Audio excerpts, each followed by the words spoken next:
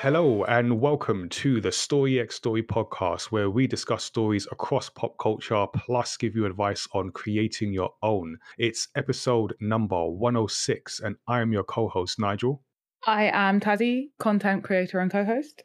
And as always, we like to bring you interesting discussions with diverse voices. And to help us out with the discussion today, we've got a proper panel here today. So let me go through the names. So first, let me introduce Jason and Rich, hosts of the Wulong Talks podcast. Welcome back, guys. Good to Hey, be back, hey. man. And we have both. We have both hosts. This is like I don't know. It's not a first, but it's a first in a while. We've got both hosts of Wudong Talks with us. So I know Rich was last with us on episode 81, where we had a good discussion about Wonder Woman. Shang-Chi. Oh, was it Shang-Chi? Jeez, Yeah, that's not too yeah. long. That's not too bad. True, but that was just you. Like I said, we got like both hosts now. This is special. And then we were Yeah, also joined by I Luca mean. in that episode as well. Oh yeah. Okay. Yeah. Cool. No, sorry. I'm talking. I'm still not used to being in a group of people. So yeah, let me just shut up. Carry on, Nigel. My bad.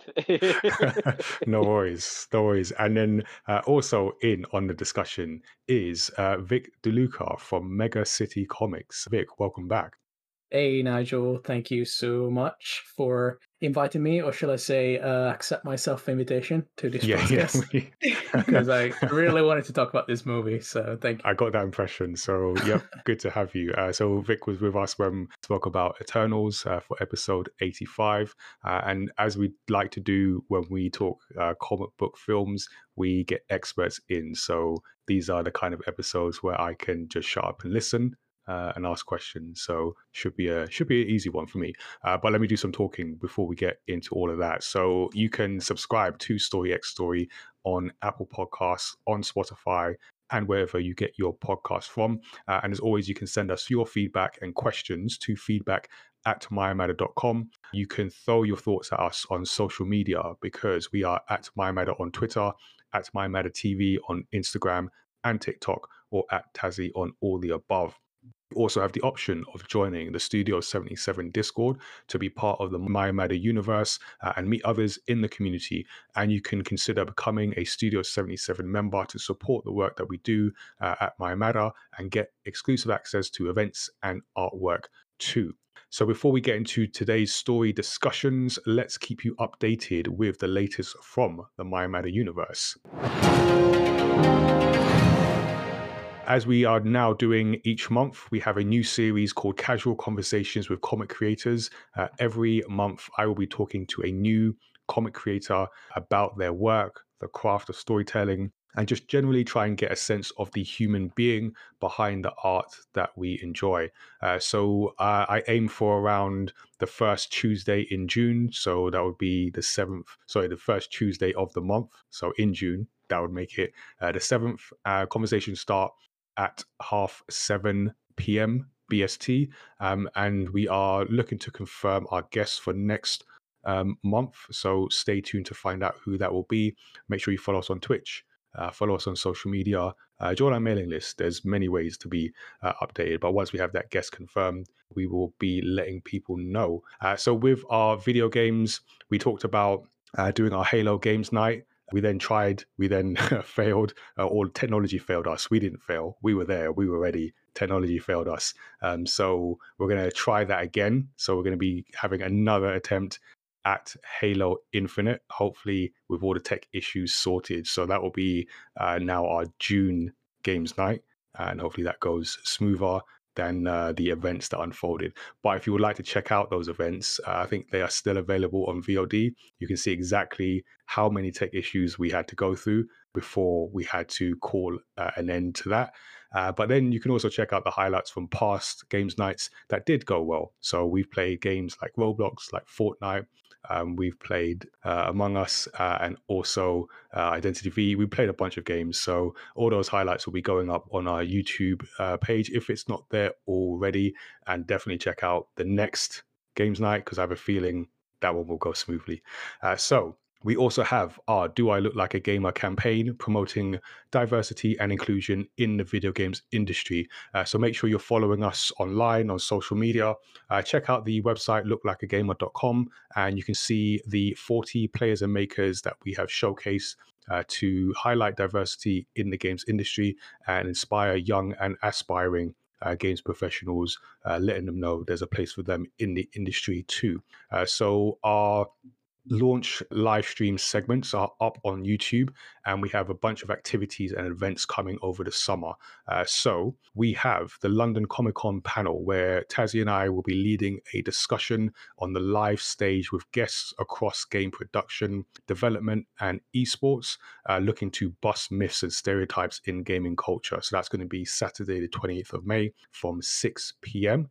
We then have the Family Games Design Jam, where we'll be giving young people and parents, guardians the opportunity to discover the game design process along with industry professionals by making their own tabletop game. So this will all take place at the Redmond Community Centre on Saturday, the 4th of June from midday. So it's a free event, but space is limited. So make sure you sign up either as a team of up to 4 people or as an individual, and we will place you on the day. And then our last event, well, actually, no, it's not our last event, but last event for now. Event of the campaign is our Cupcake and Gamepad Social, where we're bringing networking to the forefront and providing a low pressure, kind of low stakes, fun opportunity for young people, those new to networking, to network with peers and professionals as well. So you'll be able to meet others and those who work in the industry over some desserts and friendly gaming competition. So this is an event that's going to take place at the Samsung KX building in King's Cross on Saturday, the 2nd of July from 4 p.m. BST, and it's another free event. So the campaign is proudly sponsored by Rocksteady Studios and Splash Damage, allowing us to put all these events on and making sure we can reach people who might not always get opportunities like these. So that's what we're working on at the moment. Now you're all caught up with My Matter. Let's talk about some of the stories that we've been enjoying this week. We have a message from Splash Damage for you, who are one of our Do I Look Like a Gamer campaign sponsors, and they're currently hiring. So the London-based studio recently announced work on a number of new titles built in Unreal Engine 5. Which looks amazing, by the way. I don't know if you've seen that, Tazzy. I'd say stunning. Stunning is a word I'd use for that. I've seen a little bit and had a few discussions about it recently. Were there discussions about how stunning it is? Yeah, and a lot of people looking forward to what comes out of gaming with Unreal Engine 5. More Keanu Reeves, I think. So you might know Splash Damage from their work on Dirty Bomb, the Gears of War franchise, Brink, or Wolfenstein Enemy Territory. But the studio is beginning an exciting new chapter with its own games and own IP, and it's looking for talented and ambitious people to join them. That means you, John, Alice, James. I don't know, I think I'm hitting people with this, but anyone listening. They offer in-studio, hybrid, and remote working options. So you can head to careers.splashdamage.com to learn more. I like that they offer different ways of working. I think that's very inclusive of them. Very inclusive. What's your favorite way to work, Tazzy? I'm probably a hybrid person. Keep it mixed up a bit. Yeah, I like some hybrid. Keep people guessing. Is he going to be in? Is he not going to be in? Who knows? Anyone's guess. So again, you can head to careers.splashdamage.com to learn more. So this is the part of the podcast where we have a spoiler-free discussion about what stories people have been reading, watching, or playing. So we will start with our guests. So we'll start with Wulong Talks, Jason and Rich. One of you can go first. Jason. Jason can go first. That's the beauty before age, isn't it? So Yeah, so there's been a couple of things really that I've been enjoying over the past couple of weeks. I recently was able to watch a couple of movies because I've made a pledge to myself to try and spend some time investing a little bit more in kind of independent films and smaller productions and British productions, and in particular kind of stories that come from voices that you don't see too often on the big screen. So with that in mind, I picked out a couple of movies that I could watch with my family. The first one was a movie called Boxing Day, written and directed by Amil Amin, who is quite well known in the UK for his work in things like The Bill and other kind of TV shows. He was also in Kidulthood, the Noel Clarke film.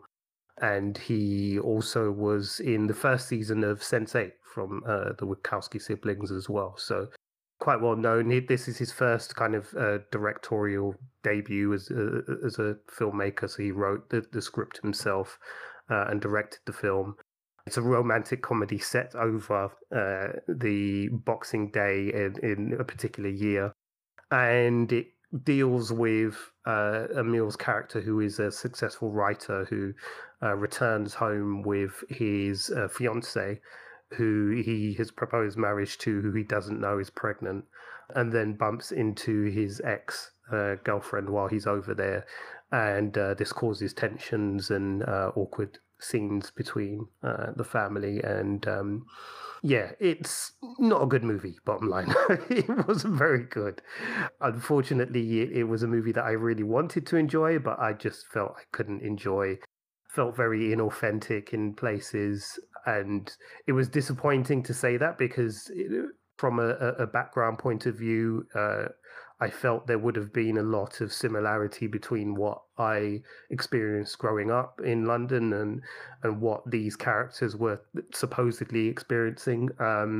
But it just felt incredibly inauthentic and unrealistic to me. And that's aside from just some really bad writing and some bad acting and just not a good look at all. So yeah, I really cannot recommend Boxing Day to anybody. The other movie I saw was Pirates, which is the directorial debut of Reggie Yates. Some people will know him from his DJ days and from his work on radio. Others will know him from his documentary work and the things he's done for the BBC. But his directorial debut is a comedy called Pirates, which is kind of set on Millennium Night, so New Year's Eve 1999, which was a big night in particular in the garage music scene, if you were a fan of that scene. And it's about these three friends who are essentially trying to decide what they're going to do on this night and decide that they're going to try and get into, one of the biggest club nights of the year on that particular night. And the kind of misadventures that they get up to and the trials and tribulations that put a strain on their friendship as they attempt to kind of get into this nightclub on the night. And overall, I thought it was quite a fun experience. It was a real kind of nostalgia kick for me because that is an era I kind of grew up in, and I've always been a big fan of the garage music scene as well. It spoke to me a lot more than Boxing Day did in terms of feeling a little bit more authentic and a little bit more of something that I could relate to personally. But it's also just fun as well. It does actually have some quite funny scenes, which I felt Boxing Day didn't have. That said, it is very much reliant on the nostalgia and an understanding of that era. And if you don't understand that era or you don't understand that scene, then you probably won't be that interested in the plot because the plot is very, very basic. But it is quite enjoyable. There is things to enjoy there, and I think Reggie Yates does have some talent as a director, so I hope he will get up to something else in the future. And lastly, I started watching Spy X Family, the anime adaptation of the popular manga series, and I've really enjoyed it so far. I guess everybody kind of knows because it's like one of the big crossover hits at the moment, so I'm sure everyone knows the plot inside out, so I won't bother boring you with the details. But I've really enjoyed the dynamic between the secret agent and his pretend wife and pretend child. Anya in particular is really, really funny and really cute as well. She's a really likable character, so I'm really enjoying it, to be honest with you. I needed something, I think, like this after Attack on Titan, which has just been heavy going. So I needed something quite light and fun to kind of sit in with, and this has been it. So yeah, that has been me. And Rich, what have you been? What I've been up to, much like Jason, I've been catching up on the films that I missed during the COVID period. I did see Pirates. I saw Pirates when it first came out on Netflix, but I did enjoy it as well, especially considering that the night that it was set on, I actually do remember that night because I actually spent that New Year's Eve with Jason as well. But that's a podcast in itself. but yeah, I've been just catching up on some films. So the last film I watched, which I do need to finish because I started at the wrong time and it is nearly 3 hours long, was Dune by Denis Villeneuve. That's how you pronounce his name. And I'm loving it. I miss proper science fiction, what I consider like science fiction that doesn't necessarily have to have like laser swords and spaceships and pew pew laser beam guns and stuff like that. So I'm really enjoying that. I was a big fan of Blade Runner 2049 as well, although I know a lot of people weren't. So I'm going to go finish that at some point. And the other film I did catch up with before that was Dr. Sleep, which was the sequel to the Stanley Kubrick movie, The Shining. And I actually mentioned this on our last podcast, on mine and Jason's podcast, Will Long Talks, but I didn't say this bit, and it might cause a bit of controversy. I haven't seen The Shining in a little while, but I have to say that I did enjoy so far, I think I enjoyed Dr. Sleep better than The Shining. So whoever wants to have a discussion about that, when you're ready. We'll give them your email. Yeah. And the one thing I will say after watching that movie is, number one, Ewan McGregor. I always forget how good of an actor he is. And also, what's the name of the director who did this film again? The director is Mike Flanagan. Mike Flanagan, there you go, Mike Flanagan. So basically Mike Flanagan, I know he's done quite a few horror TV shows on Netflix, which I haven't watched yet because I'm not a big horror fan. But I will go back and watch it now after watching Dr. Sleep. But after watching Dr. Sleep, the one thing I will say is that give this man an X-Men movie. Give him an X-Men movie. Like anybody who hasn't seen Dr. Sleep, trust me, I'm not going to say anything about it. Just go and watch it.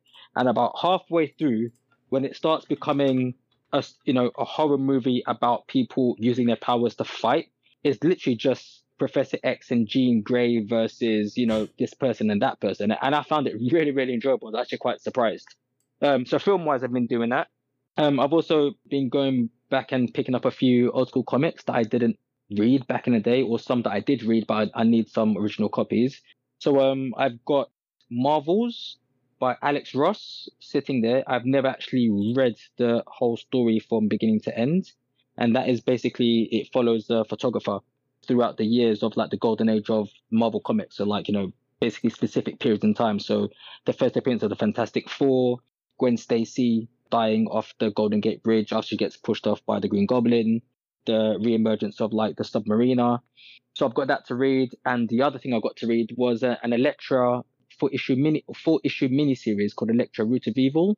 And it's drawn by Scott McDaniel, who I think is a very, very undersold artist, and written by D.G. Chichester. It didn't do very well, or that actual run of Daredevil didn't do well during that period. But when you go back and you watch the Daredevil TV show on Netflix, they seem to have taken a lot of inspiration from that period of Daredevil. So it just goes to show that sometimes you just got to have the patience and not listen to the naysayers. And yeah, that's all I've been up to. Nothing computer game wise. I think I'm getting old. But yeah, that's it. Do you know what? Dr. Sleep's, well, I'm not a horror person. I don't watch horror movies, really. Yeah. Apart from really, really, really, really, really terrible ones that are so bad that they're funny. But Dr. Sleep's one that I wanted to watch. It didn't look so scary. So I need to, that reminded me that I actually need to go back on. Yeah, definitely give it. It's not scary like that. It's a horror movie because of X, Y, and Z, but it's not like, you're going to have to sleep with all the lights on or like with a baseball bat underneath your bed or anything like that. It's not scary like that. Yeah, I follow a horror YouTuber, but I just get the gist of horror things from her without watching them, because I like horror-esque. I just don't like actually watching them. Vic, let's listen to what stories you've been consuming recently. Yeah, I mean, I usually like to do sort of one playing, one reading, one watching, sort of the triad of hobbies. But I'll gladly it's funny that Rich said, we're getting old. And I thought I was up until Elden Ring came out. And then he pulled me right back in. Kind of feel like a teenager again with this game. And it's everything I ever wanted in a game. It's beautiful. It's epic. It's challenging. It's how I like my fantasy. I like my fantasy to be epic and bigger than life. And this is definitely it. But sure that there's been hours and hours and days and years worth of podcasts about Elden Ring, so I won't go into it. I'd rather spend a bit more time on what I'm actually reading. And a great movie that I watched. So I've been reading Sakamoto Days, which is a manga series, first serialized in Weekly Shonen Jump. I think this was it's pretty recent. I think the series was out 2020, and it's now out in English-speaking countries. It's quite a fun premise. It's fairly simple. It's a hitman that found the love of his life, and he retires, and he opens basically an off license. You have me at hitman. Yeah. He gets fat, and he sort of like is living the good life, and then obviously he gets dragged back in. But this guy, he does not miss a shot. He's still a cold stone killer. And but he's vowed not to kill again. So I think the fun part about the manga is also that his companion can actually read minds and sort of see the future. Is sort of clairvoyant, and that makes it for a lot of very inventive story devices. Because sometimes the mangaka will literally visualize what the protagonist would do if he could kill. So you have a lot of very fun situations. And yeah, it's just a wholesome, action-packed series. I'm really enjoying a lot of humor in mangas nowadays. They don't take themselves too seriously, and they really are for everybody. You got this stocked in Mega City? Yeah, please do. I'm coming to get you. Have utterly sold me on this. Absolutely. Like I said, you had me at Hitman, but when I love the concepts of like the Hitman or the expert who like retired and it had to get dragged back in reluctantly, and it just shows everyone what it could do. So I'm totally in. I'm there. Yeah. I'm coming to get this. It's great. You'll love it. I'm really happy that you like the sound of that. And then I hope that you're going to like the sound of this, because I want everybody to go at the cinema and watch Everything Everywhere All at Once. I think this showed up in maybe my all-time favorites. I have nothing wrong to say about this movie. It's a family drama. It's a very personal story, and it's all garnished by this, fantasy, sci-fi, multi-dimensional story. It's inventive, it's creative, it's crazy, it's off the walls, very adult, not just in terms of violence, but some of the stuff in there I won't mention, but if you did watch the movie, you know what I'm talking about. And it's been a long time since I've seen something so creative in the cinema. It reminds me of sort of Scott Pilgrim and, cult movies that don't do well at the cinema, and then everybody says they're amazing, they buy the Blu-ray. So this is your chance to go watch this movie at the cinema. And if you like anything in pop culture, you will love this movie. There is nothing else I can say about it. It's full of stuff. It's packed. I mean, Michelle Yeoh, she's amazing. She's always great. But in this movie feels very personal. So I really can't say more about it without spoiling the whole thing. Just absolutely go watch it. It's definitely on my watch list. It's been on my radar for a while now, and now it's out. I've seen lots of good things about it, so definitely gonna. It's the production studio is A42, I think A42, and they've been producing bangers one after the other. I think they produced Midsummer, and they really know who to give the money to, because Daniels, the director for this movie. This movie was a really hard movie to direct, an extremely hard movie to juggle personal feelings and family drama with over-the-top kung fu fighting and multidimensional sort of, craziness in such a phenomenal way. I can see how some people might be tired from the movie. It's quite a long movie, and when you realize how long it is, you kind of get scared because it's packed with things. But if you like the creative side of it, you can't get enough of it. Yeah. Awesome. So I watched the second Kingsman and the Golden Circle just last night, actually. And I love these films. I love the way they're made, because they're like, if comic books were a film, this is them. Yeah.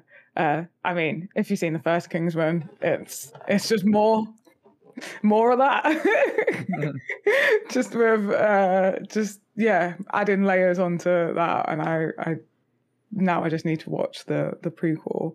I also started watching the series Once Upon a Time in Wonderland, which is a spin-off series of Once Upon a Time, and it is terrible. Nothing like the series. It totally misses the mark of the main series, but I'm still watching it all through because I've started it now, and I love Alice in Wonderland things, and I love Once Upon a Time, so I'm like, I gotta finish it. Is that guilty pleasure? It's not even really that much of a pleasure at this point. It's more of an obligation. So take that as you will. And I also watched Senior Year on Netflix with Rebel Wilson, which is like the story of a cheerleader who thinks they're going to have a perfect life and then doesn't.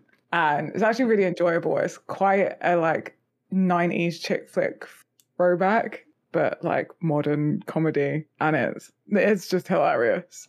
I really enjoyed it. But I have to say the actor they cast for a younger Rebel is perfect. Like, she is so good. I was like, did they just get like a time machine? Because I could really see this being a younger Rebel.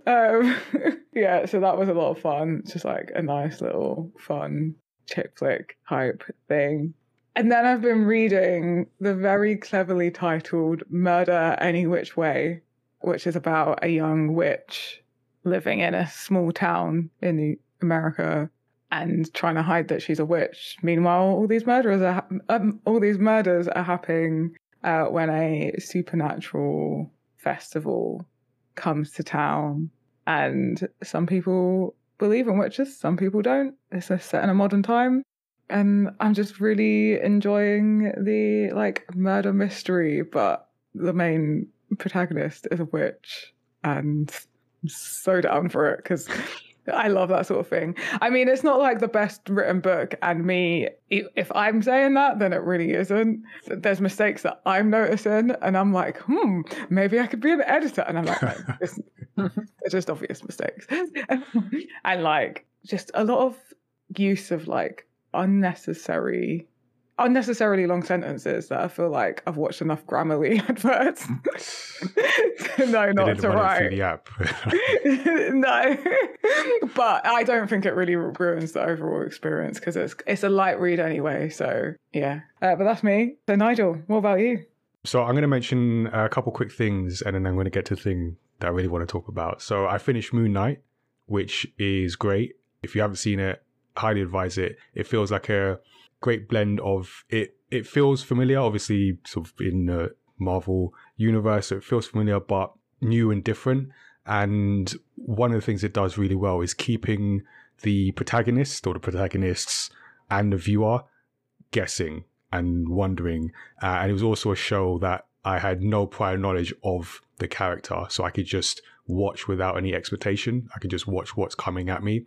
And I just liked the way that it was shot in terms of the character. It's almost like a multiple protagonists going on and time jumps in awareness of the character. So you've got two characters, Stephen Grant and Mark Spector, who are investigating sort of mysteries around Egyptian gods and stuff, and they're inside the same body. So that's the premise.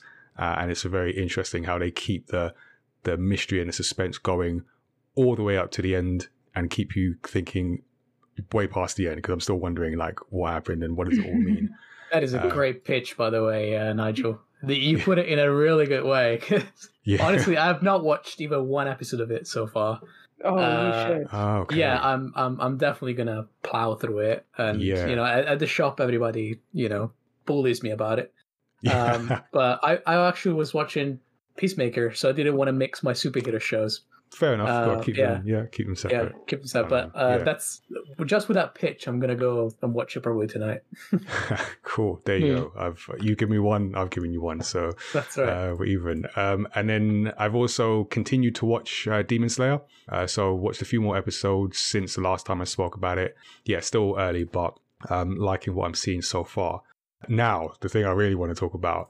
The last time that Vic was on, I spoke about a basketball series, and I'm now going to do the same thing. So I don't know if it's something about you, but I have been watching Winning Time, which is a show based on so it's a comedy drama, and it's not a real life, it's not like a documentary, but it is based on real events, and it's the rise of the Lakers basketball team dynasty. So without turning this into a basketball podcast, so Tazzy, I will do my best to avoid You'd that. absolutely love that. I would absolutely love that. So I'm showing some self-restraint here. But so I'm a basketball fan. I'm currently watching the NBA finals at the moment.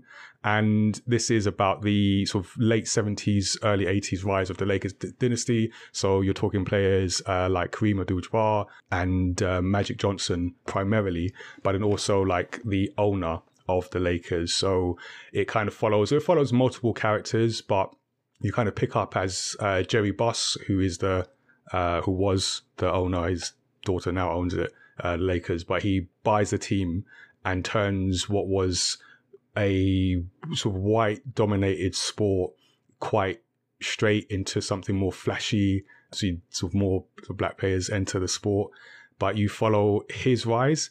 And I always like to try and take some themes or some like lessons from things where I can, and oftentimes turn it into some kind of like entrepreneurial lesson. But this is what it is, because this guy, he comes in and he's all show. So he's very much about the, how do we make this like sexy? How do we make it flashy? And he comes in, he leverages this buyout of this organization. He doesn't have all the money, so he's like, stretching himself there. And then he's surrounded by people who doubt him. He's running into problems with like his family, his organization, the coach, and it's a struggle. But he always puts on the everything's okay and we're gonna make it. You just have to believe and all that. And I just identify with that. Like I get that, not necessarily at that level, at least not yet. But I get that idea that you don't have everything, but you know what you want. But like there's times when people are asking questions like, about does he have the money? Is this thing gonna work? And in his mind, I'm sure he's like, I don't know. But everything comes out like, yep, we're going to do it. We're going to make it happen. I just like identify with that. But then also just seeing from a basketball fan perspective, seeing these players in their early days and what, again, it's not a real life story, but it is inspired by real events, seeing how they sort of relate. And then particularly with the main two player characters, so Magic Johnson and Kareem Abdul-Jabbar, and sort of almost like the approach to blackness, because the way they're pitched, like Kareem Abdul-Jabbar is quite I don't know what the word, serious, let's go with that word, very serious, very aware of his place as a black man in a sport primarily sort of at least consumed by sort of white people, and being in that whole space. And then Magic Johnson, who is for the people, who is like the entertainer, who is loved by everyone, including the white players, and seeing how they approach those situations and how their relationship changes. And just seeing, the rise of that dynasty. So I'm kind of a couple episodes before the end, but just liking this. This is like automatically just in my top stories of the year. So if it doesn't make the top, it's been a very good year for stories, because as well as it being just a basketball show, just the way it's shot, like comedy drama. So you've got very funny fourth wall breaking moments. You've got but very serious moments that touch on like real issues around, like I spoke about the two players, but also around the idea of like winning, like wanting to win and what that means, and how that affects the players and the staff and everything. So I think it's a great show. The real life players don't like it, which don't know what that says, but even some of them are suing the sort of director, the makers of of the show, which I can understand. It doesn't necessarily paint everyone in the best of lights, but as a show, I don't take it as a, factual drama. As a show, it's fantastic. So really enjoying that. And I expect to be talking more about it at some point. Sorry in advance, Tazzy. Oh, God. All right, I will move on. So those are the stories that we have been enjoying. Now let's get to our main story discussion. And today we're here to talk about Doctor Strange in the Multiverse of Madness, the 2022 comic book film and the 28th, if you're keeping count, film in the Marvel Cinematic Universe. It stars Benedict Cumberbatch alongside Elizabeth Olsen and many, many more. You know how these Marvel things go, and we'll talk about some of those in a moment. Spoiler alert, we are going to be talking about as many of the details as we can get to in the time that we have. So we're going to talk about all aspects of this and potentially spoilers for WandaVision. I imagine, has everyone seen WandaVision? Yep. Okay, cool. I should have checked that before, but all right, we're good. So spoilers for this film. I'm guessing spoilers for WandaVision as well. So I will do a recap of the story, but let's first get everyone's quick overall impressions before I go into the recap. Rich, do you want to get started? Like, what are your overall impressions of this film? Yeah, I enjoyed it. I mean, I really enjoyed it. I don't think it's better than the first movie, but it's a very different movie compared to the first. I mean, if you're, let's put it this way. I mean, I'm sure this is something which is going to come up when we start all delving into it and this discussion starts to get underway. If you're a fan of Sam Raimi, director of like The Evil Dead, the creator of Hercules and Xena, Darkman, and obviously the Spider-Man. Well, I was going to say the Spider-Man trilogy, but I don't count Spider-Man 3 as a a Spider-Man movie. Spider-Man. Yeah. Then if you're a fan of any of those movies or just a fan of his in general, then you will enjoy. I was about to say Spider-Man, Doctor Strange in the Multiverse of Madness. And yeah, like I said, I mean, is from what I can gather, it's been getting quite a bit of flack online from quite a few people, but yeah, I enjoyed it, man. Like I said, I knew I was going to enjoy it when I heard he was doing it. And I went in there and I left quite happy, in a nutshell, to be honest. All right, interesting. So, Vic, what do you think? So for this one, I think the best way to describe this movie is that it's quite rough, and I think he is quite rough, but it's a bit like his protagonist. It's kind of the oddball, dangerous, risky movie, and I think I completely agree with Rich. If you like Sam Raimi, there is a lot to like in this movie. But for how many things he tries to do and the creativity around it and the sheer fun, I think this movie is very charming, and I like that a lot. Jason, do you want to let us know what are your thoughts about this film? Yeah, I mean, the initial thoughts, I really enjoyed the movie. It does have some flaws and some things that I think don't quite work as well as I would have hoped, but overall, I enjoyed it. I think if you are a Sam Raimi fan, you're absolutely going to love it. If you're somebody who wanted to see the MCU go in a slightly different direction and try to be more experimental with what they do, then you're going to love it.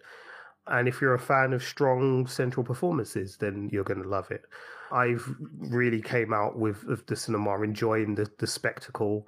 I really thought this was a beautiful movie to look at in so many ways, because of the nature of the way in which Sam Raimi produces his work.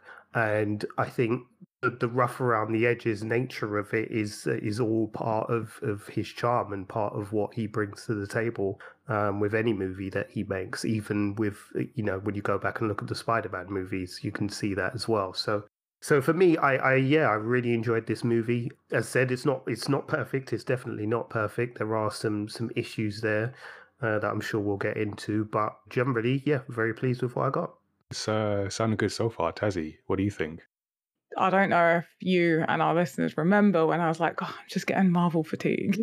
Yeah. I think I've said it a couple of times. Well, and I really thought I really would not care that much about the next phase of the MCU. I don't have Marvel fatigue with this movie. I'm like, okay, let's keep going.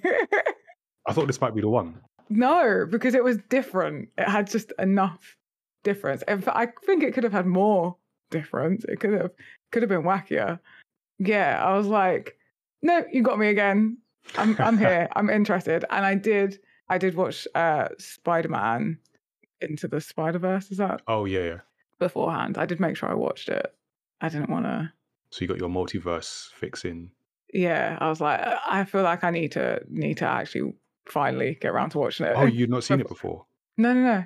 Oh wow. Okay. Oh, welcome. Sorry, Tazzy, do you mean Spider-Man No Way Home? Or oh, yeah, Spider-Man... sorry. No Way Home. No Way Home. Oh, yeah, okay. Yeah. Okay. Thank you for correcting me. Jason. I was like, Okay. The names get confusing for me. I'm just like, oh, whatever. Yeah, because Into the Spider-Verse is the animated one, right? Yeah, and it's probably one of the best movies animation of all time, straight up. Yeah, no, sorry. I meant No Way Home.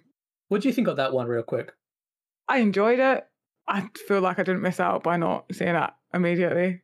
Yeah, agreed. But that's just small parenthesis. Yeah. I think there will be a big shift in opinion in that movie in a year or two time. Yeah. All right. Potential spoilers for for No Way Home as well, by the way. But yes. But yeah, so I got rid of my Marvel fatigue because I feel like my MCU's fatigue. I mean, obviously the TV series have been doing great.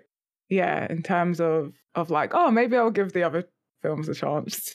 Whereas before I was like, I'm going to be really selective with what I watch. I remember you saying that.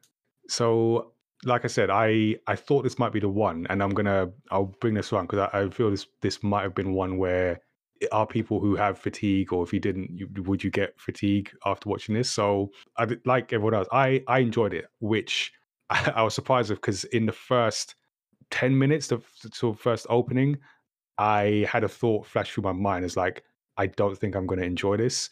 And I think it's primarily because the way it starts. I found I sometimes get turned off with the sort of big CGI battles in films. I know, like Marvel films, right? And it kind of starts off with that. And that was like I didn't feel like I got a grounding in everything that's going on. It felt like I came in at the end of something. And I was like, oh, this feels a bit disorientating and I'm not sure if I'm going to like it. But once it got settled and we established like the goals and who everyone was to each other and whatever everyone was after, then I'm like, okay. And I actually really enjoyed it. I was like, I can see, I think Jason mentioned some of the rough around the edges bits. There are some things that I feel didn't work, which we're going to go into. But I left like, yeah, actually, I did enjoy that. I enjoyed a lot of that. And yeah, I feel along similar lines of what Tazzy said. It's different. And I feel the one thing going into sort of, next phase of Marvel is that I want to see different. Like I do want some familiar things. I'm good with the Marvel classic, but yeah, please do different things. It's not always going to work. I understand that, but I want to see things different. So I was happy to see that, and I enjoyed what I watched. So, and I'm going to recap what we watched, and we're going to go into the wider discussion. So, this is a story that takes us in between dimensions, where America Chavez and a version of Stephen Strange are being chased by a demon in search of the Book of Vishanti, not the Book of Ashanti that I first thought. Strange is killed, and Chavez transports herself and Strange's corpse to Earth 616, where she is rescued by R. Strange and Wong from an octopus demon type thing. Chavez explains that the demons are hunting her because she has the power to travel through the multiverse. Strange consults Wanda Maximoff for help before realizing she is responsible for the attacks. Wanda believes controlling Chavez's power will allow her to reunite with the children that she created during her time in Westview. When Strange refuses to surrender Chavez, Maximoff attacks Kamar Taj. Chavez transports herself and Strange to Earth 838, while Wanda uses the Darkhold to dreamwalk, taking control of her counterpart so she can go see her children. When a surviving sorceress destroys the Darkhold, Wanda forces Wong to lead her to Mount Wundagore to re-establish the Dreamwalk. Strange and Chavez are captured by Karl Mordo and brought before the Illuminati, whose members include Peggy Carter, Black Bolt, Miss Marvel, Reed Richards, and Charles Xavier. They explain that through reckless use of their universe's Darkhold, their Strange triggered a universe-destroying incursion. The Illuminati executed their Strange to prevent him from causing more harm. The group believe that Earth 616's Strange is just as dangerous, but before judgment is made, Wanda shows up and brutally kills all of the Illuminati members. Strange flees with Chavez and his ex-fiancée Christine Palmer, who is in that universe a scientist working with the Illuminati. Strange, Chavez, and Palmer enter the space between universes to find the Book of Vishanti, but Wanda appears and destroys it. She then uses America's powers to send others into an incursion-destroyed universe. Meanwhile, Wanda begins the spell to take Chavez's power. Strange defeats the version of himself corrupted by the Darkhold and uses it to dreamwalk into his own corpse. Zombie Strange saves America from Wanda before encouraging her to take control of her own abilities.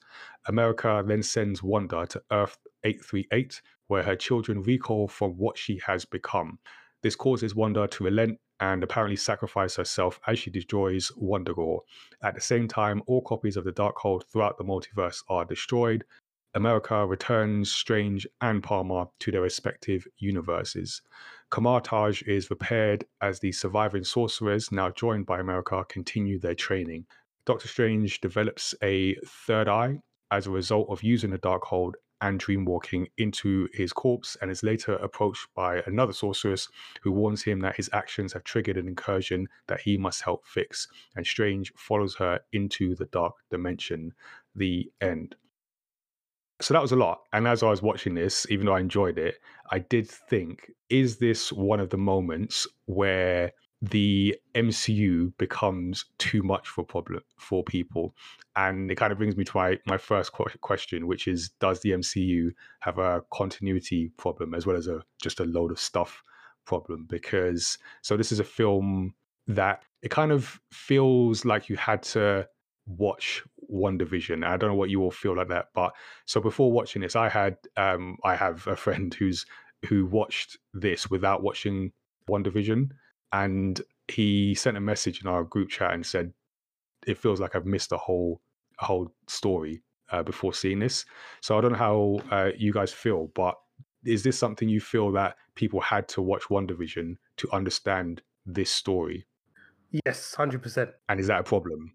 You know, when I was doing my non-spoilers review for this, I did say that one of the cons of this movie is that if you are not 100% on board the MCU train at this point, then there's no like patience or sympathy for you. The train has left the station as far as they're concerned. And this is a movie where you are expected to keep up with Disney Plus shows and previous movies and movies that feature characters that cross over into other movies like Spider-Man Way Home, as was mentioned before. And yeah, clearly Marvel Studios are making no apologies for that. They're basically saying this is how we're doing our business now. So if you're not signed up to Disney Plus and watching our shows, too bad, like, because this is where we're going. So yeah, I think you do have to understand WandaVision in order to understand what is going on in the Multiverse of Madness, and in particular with certain characters and the arcs and the journeys that they go on. So yeah, I would say that is very much the case, or certainly I would agree with that. Yeah. I was just going to say, I think it depends on your aptitude to fill in the blanks. I feel like on the most part, you need to have watched WandaVision. But if you're someone that that doesn't need to have all the answers, and it can just be like, yeah, that character has a backstory. I don't fully know it, but, you know, I can at least understand that there's something going on with the fact that she's separated from children she really wants to be with. I think you can. You can watch it without, but you just have to be someone that is able to not know all the answers and fill in the missing parts for yourself without needing every single little detail and fact. Yeah, this was something that I was afraid of in terms of the shows actually mattering in any way, because I didn't want them to do shows that half matter, half don't. Just either give me a story that is completely separate, or just slide it in the movies and make it matter. because it cheapens the continuity. And for better or for worse, we're gonna see these movies becoming more like the comics, and the comics are getting scattered. They're getting really hard to follow. They're having different universes, different timelines, and the thing that you need to accept as a comic book reader is that you just have to pick up a comic and enjoy it for what it is. So if you can't do that with this movie, then you started to realize that instead of having graphic novels, this is becoming literally the Marvel comic universe on screen. So it will be a problem, but it won't be a problem for someone that follows the whole thing. I think this is the start of that. That's what I found. I'm watching the whole thing, so I think I've seen everything except what's the animated one? What if? Yeah. So I need to. I watched the first episode. I need to watch the rest. But yeah, I think I've seen everything else. So I'm in. Like, I'm invested. I find it entertaining, but also as someone who is creating comics and has some form of universe where stories interconnect in some way, I'm just like sitting back taking mental notes of what Marvel are doing. But so I'm in. But yeah, like I said, I did watch this. I'm like, is this where we get to, like Vic says, what is happening or what has happened in the comics, where almost the price of entry becomes too high? Just like people are like, I didn't watch this, so now I can't watch that, so I'm not going to do that, and then they just throw their hands up and then give up on the whole thing. Or can Marvel do these stories?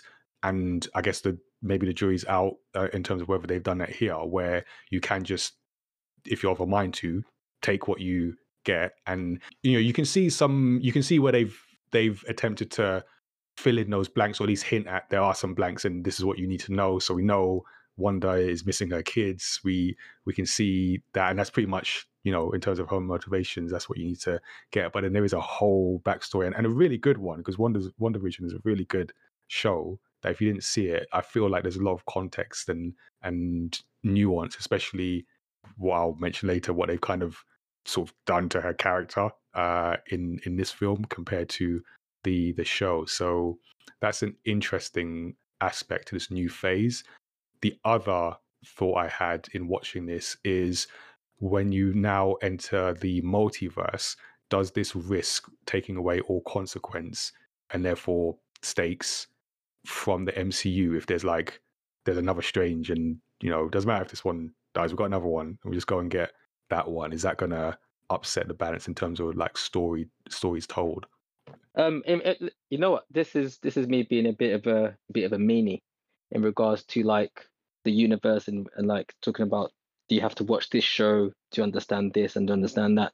And listen, I've been dreaming about this from the age of 4 years old. Like, so, and this is how the comics are. So now that I see it in the movies, and technically, if you think about it, the movies are slowly but surely taking over the comics anyway. Like comics, I mean, Vic, you work in Megacity. I'm not sure how long you worked there for. 6 years now. 6 years. Okay, you know what? I envy you working in a comic book store. I'll tell you that much. But we all know, we can all say that print to a certain degree in the West is something which is struggling. I mean, that's into my understanding. So in regards to, like, number one, that's what the Marvel comics has been based on anyway. It was like one of the first comic book publishers to create a shared universe anyway. If that's slowly but surely dying, and then now it gets put onto like the big screen, don't come and say you don't like it. No. You came into this late. Yeah, I've had to sit through years, yeah, of praying to Stan Lee gods, and Jack Kirby gods, and waiting for this to come on screen. So it's as simple as this: make a choice, yeah, and make the right choice. If you want to know the whole story, go and watch this. If you don't want to know the whole story, like I said, you can go into a movie and you can kind of get filled in by, with a bit of exposition saying, hey, didn't you do this last time? And then someone can be like, what happened? And you'd be like, you have to go watch the show. And that's entirely up to you. But I don't know, like Jason said, this is Disney. Disney is trying to appeal to the geeks who do follow this and have been following this, but it's also a business model which is powered by money. As the best business models are. Exactly. I mean, you can't have your cake and eat it. Like I said, it's pretty much simple. You got to make a choice. So in that respect, in regards to the universe like that, I mean, it is what it is. In regards to the multiverse and saying, is that going to be kind of a get out of jail card? I have a theory about that anyway, but I'm not sure if you want me to say it now, if everybody else wants to talk, and then when we start talking about the movie towards the end, Yeah, okay. I Drop can it bring in. it up then. About the risks, though, this is to me sort of fairly relevant, because as long as you're telling a personal story, and I think Sam Raimi's really good at doing that, as long as you're actually telling a story that matters, the whole multiverse, threat, fighting, that's all the cool garnish that goes on top. Spider-Man 2, it's a great movie. It's my favorite superhero movies of all time. And because it's a story about Peter and Mary Jane, it's Peter that, and then he has the power and he's Spider-Man, but it's a personal story about his struggles to go ahead and juggle the things in his life. So as long as you make a story about the specific characters, there is now, infinite Wandas and infinite kids. But what are we really feeling for is this Wanda and this kids. It's this specific story that we're focusing on. So, and it's the same thing that, it's now happening in comics. Anybody can die in comics. They will come back. Anything can happen in comics. They will restart all the time. So you as a writer, you want to make sure that you're telling that one story in that one moment and make it matter. No, I agree with that. You can make that story. I guess I just don't want to see, like, I want Tony Stark to stay dead because that meant something, and it. Oh yeah, I like yes, please, yeah. I don't want to I see completely Endgame agree. Yeah, he just turns up. Yes, his story is over, right? So if you continue that story, then that's when you start to ruin everything. I think what the potential for like the multiverse has, especially after watching this and the Spider-Man movie, is that it actually opens up for standalone movies to exist without people questioning, like, oh, why is this Hulk like this when we've watched it? Because it's a different Hulk in a different universe. Yeah. And they can have a complete standalone story and not interact with the rest of the MCU because that universe just hasn't been reached by like the main MCU universe. And like when just like that all of these, these infinite versions of everyone are just completely different. I mean, there was a Paint World. yeah.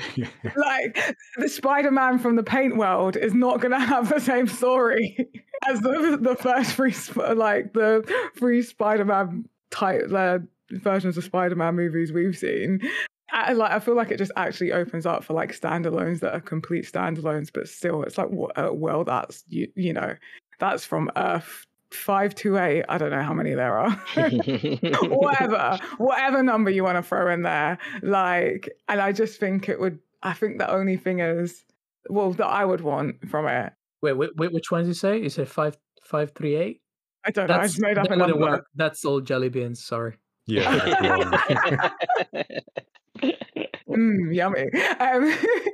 Yeah, just as long as you're like, I feel like the one thing that would need to happen is like just things being labeled correctly so that you know which universe you're watching, and that's it. Like, yeah, I don't care. I feel like it kind of removes consequences, but it doesn't, because each universe is an individual version of that character and they are not the same person. As well as labeling things, also it's now even more so on Marvel, and I think by the whole they've done a fine job at it of making meaning in the stories, like the individual stories that are told. That it's got to like mean something. Like, we talk about themes and things on this show. It's like you got to make something I can think about. It can't just be, at least for me, it can't just be like the action and the special effects. Because then you're leaning towards like just being meaningless if this character dies and there's another version in this, or this happens and it's undone because we can just go hop into this universe. It's got to like have some kind of human meaning in their films, and I think there is some of that in here. So yeah, I get that. And like I said, we like to bring on people who know what they're talking about. So we have a bunch of people who know things about comics. This is the part where I get to sit back and listen. So let me just throw this out: the comic book origins. So what are the comic stories that led to this narrative in terms of like Doctor Strange, even Wanda's journey as well? I don't know, Vic, if you want to add to that. Maybe like Jason, Rich, you can throw in, and I'll just sit and grab a pen and then take notes of what comics I should be reading. Well, it's we've seen this with pretty much all the Marvel movies. They've always sort of taken bits and pieces from a lot of different storylines, and I think that's a winning formula. Whenever you try to adapt one thing specifically, it never works. It's much better to understand what these characters are about and take bits and pieces and kind of do your own thing. And this movie is pretty much the same. It's taking pieces from, House of M. It's taking pieces from Disassemble, from Darkhold, which is fairly recent. There isn't a storyline where, at least now that I know, where this happens. They clearly wanted to finally show us Wanda as a villain, because obviously we've seen her in Age of Ultron as sort of a villain, but it was more of a confused person. But in this one, I think, is like one thing that we haven't done that it's in the comics. It's her pretty much going mayhem on all these heroes. So yeah, I wouldn't say there is a one specific answer, but definitely we can finally see a Wanda that is much more threatening, and that's been depicted in the comics quite a bit. She's very dangerous, and she was quite underpowered in a lot of what we've seen in the Marvel universe, even though they tried to have her sort of go head to head with Thanos and, changing the reality in the little bubble. She's literally almost Dr. Manhattan in a lot of comics. She can do pretty much anything. And we'll talk about the Illuminati later, though. Yeah, but the Illuminati's were a scapegoat to finally showcase what she can do and what her powers really mean. So I think that's sort of, I guess, Wanda Revendicated. I think that's the thing that gets closer to comics. And also a little bit of a sinister take on Doctor Strange. He was always more of a sinister character. I felt the first movie didn't really understand that. Well, this one really kind of, okay, so he will literally become a zombie if he has to. So yeah, I think it's more about sort of kind of giving us a bit more of extreme version of characters that are in comics, at least for me. I pretty much agree with Vic. I mean, like, it's one of those things where I think all the iterations that we've seen of Wanda now pretty much runs concurrent with like the Scarlet Witch that we probably would, if you were a fan of the comics or read the comics, that you would have read during the 60s, probably into the 80s or the 90s. And it's one of those things where it's like the character of Scarlet Witch is someone who's always been written like just quite willy-nilly, because there's no form of like true base to the type of power set that or power skill that she has anyway. So technically, even if you're looking at like Wanda going against Thanos, or Wanda making the Avengers go crazy, or Wanda basically being able to take out the mind gem from Vision, or creating her own version of Westview. This is all pretty much runs like how the Scarlet Witch has been written now anyway. So I look at this, everything that's led up to this, from every appearance that you've seen her.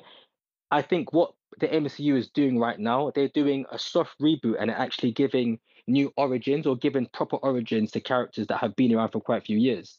And I said this for Spider-Man No Way Home. Spider-Man, the trilogy in the MCU, has actually worked backwards. And by the time you get to No Way Home, you now get the true origin of our MCU Spider-Man, in regards to, the reason why he's decided to become Spider-Man, the whole reason of like, that power, with great power becomes responsibility, and so forth. And so right now, I think this is what they've done with Wanda in this. So they've given us like a backwards version of her origin. And in regards to the multiverse, but once again, I don't want to go too deep, because this is something I want to talk about now. But Vic is pretty much banging the nail on the head. It kind of does run concurrent with basically let's say at least 30 or 40 years of how Wonder was written anyway, up until things like House of M or Avengers Disassembled and so on. So what? But I'm here for it. I'm interested. I was actually quite impressed with basically everything they did with her, but it's one of those things where I think you need to kind of read between the lines in regards to how the MCU is actually going to be dealing with characters now, and you can see that clearly when you're watching TV shows like Moon Knight, or you're watching a film like Shang-Chi, or you're watching Doctor Strange in the Multiverse of Madness, or seeing the origin of Spider-Man, but not knowing that is actually the origin of Spider-Man. So they're doing things in a smart way. I definitely salute them for that. Yeah, and I think, like Vic says, I think it's a good approach not to just say, we're going to take this comic and adapt this comic Yeah. singularly. We're going to take, I like what they're doing. We're going to take bits from different stories and make our own thing. And I think that's for me, that's the best way to do it. Not just like hold so fast to one particular story. Just like interpret and reshape and remix where needed and make something new that's obviously based on a long history of comic storytelling. Yeah. So in terms of the visuals, because we mentioned Sam Raimi, and he has a certain style, a certain way with his storytelling, and some people might like it, some people might not. But this is definitely a Sam Raimi film. You can see that in certain places. I feel watching this, you can also see the conflict, where maybe like the Sam Raimi or the director vision bumps up against the Marvel machine, and this being a shared universe and sort of other bits needing to be told at this stage. But in terms of visuals, I wonder what, there are many examples, but I wonder what stood out in the film in terms of visuals, because you had a lot of interesting things to look at, like, from the very beginning where, they're running through that sort of different dimension, that octopus demon thingy. Was there anything that stood out to people in terms of like visually or just general cinematography? Zombie Strange, when he like has the spirit wings. Oh, when he just brings them all together. Yeah. Yeah, just that whole the zombie Strange in itself, but yeah, just the way the demons is like flowing around him and he's just like manipulate them, putting them together, and then bam, I've got wings and they made out demons. How about that? How that looked, I was like, man, I'm expecting some epic cosplays to like for this specific Strange, because oh man, Halloween this year it looked awesome and just so not the usual. Especially for Marvel. MCU. Yeah. Disney's Marvel. Like, okay. What do you think, Jason? Is there anything that stood out to you? In terms of the visuals, loads of things. Like they're one of the strengths of this movie for me is the visuals. I heard a lot of people, certainly after I saw the movie, and I kind of just was perusing social media as you do. I saw a lot of people complaining about. Big mistake. Well, this was after I saw the movie. I'm not even mentioning the fact that somebody sent me spoilers in my DMs on Twitter, but there you go. Wow. But yeah, I know. You think you know people, and then they do something like that to you. I saw a few people complaining about the CGI and saying, oh, how it looks very rough. And I think that a lot of people have misunderstood or are not aware of Sam Raimi's visual style. And the fact that he actually likes his images to be rough and he doesn't like things to look very clean and pristine. He likes things to look sort of dirty and edgy, because that's kind of, it suits the aesthetic that he's going for within certain scenes within the movies that he's making. And it's a through thread that you can see throughout his work. So whichever movie you pick, whether it be, the Evil Dead movies, Drag Me to Hell, The Gift, even Spider-Man 2 at certain points. And even in the first Spider-Man as well, in the way that the Green Goblin is kind of presented, he likes that kind of roughness to those types of characters and visuals. So I really dug that. Like, I dug the, as Tazzy mentioned, the scene where, Zombie Strange is trying to control the demons and then uses spells to summon a pair of demon wings and goes off to fight Wanda. That was great. A lot of the scenes with Wanda in were just fantastic visually. In particular, I liked the scene where Wanda attacks Kamar-Taj, and when they go to hide in the bowels of the temple from her, and they think they've trapped her in the mirror dimension, she actually uses the reflections from the mirrors to get back out. And there's that scene, I'm sure you remember it, Nigel, where she kind of crawls out of the gong. Oh, yeah. And it's kind of like, it's such a brilliant body horror moment. It's like really inspired by kind of, as I was saying to Rich on our podcast the other day, it felt very inspired by kind of Ringu and The Ring and, you know, a kind of Sadako / Samara moment where she crawls, it drags herself clicking and crawling out of this, out of the trap dimension that she was in. I loved that. Completely forgot about that bit. Yeah, there's also it looked so cool. Like just that whole bit was the reflections. Yeah, it was amazing. And there's the bit as well where she, after she's had a confrontation with the Illuminati, which is just pure Sam Raimi. You mean murder? It's not confrontation. Like no, I don't think murder's the right word either. Slaughter. Yeah, the annihilation. Yeah. I mean, if we're throwing words out there, I'm going to throw decimation. Yeah. You have confrontation with someone who cuts in front of you in a line somewhere. This is slaughter. Yeah, that's true. I kind of undersold that. Yeah. So after she has that moment and she's chasing Strange and Christine Palmer and America through the tunnels, and it's just pure Sam Raimi from that moment on, where the camera is POV chasing them down the hall. You get quick cuts of Wanda kind of dragging her foot behind her with her hair and this oil / blood all over her face and burning red eyes, and her body's kind of twisted. And then they think they've kind of escaped her, but the scene goes silent apart from the sound of her voice kind of whispering around the room. And they use sound design so well in that scene. I know we're talking about visuals here, but the sound design marries up perfectly with the way that Raimi shoots the scene. And then you have the jump scare at the end where she just pops up behind America Chavez. It was all just classic Raimi, and I loved that. And also the musical note battle between Strange and Sinister Strange was, you know, I know it's been done before, but it just was like really, really inventive and well done and visually stunning as well. And again, weird. Perfect marriage of... Yes, it was weird, which is what it should be, because it's Doctor Strange. It's supposed to be weird. True, so, true. You know, it's in the title, isn't weird. it? And that's the kind of comic book character Doctor Strange is, so it should be weird stuff. And I just love that. I love the way that they visualize this battle using musical notes. That was phenomenal. So yeah, for me, in terms of the visuals, those were the things that I really, really loved sort of seeing. I mean, I think I do agree with you know, the majority in this one, to be honest with you. I don't think the movie looked that good, to be honest with you. But what you just talked about, all true. It was just, you know, phenomenal to look at in the vision.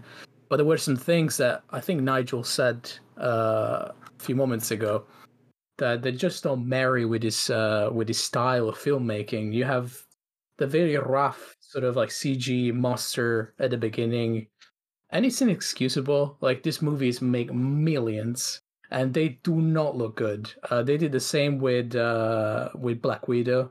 They really dropped the ball on Scarlet on this one. Terrible explosions, just visually a mess, grotesque almost.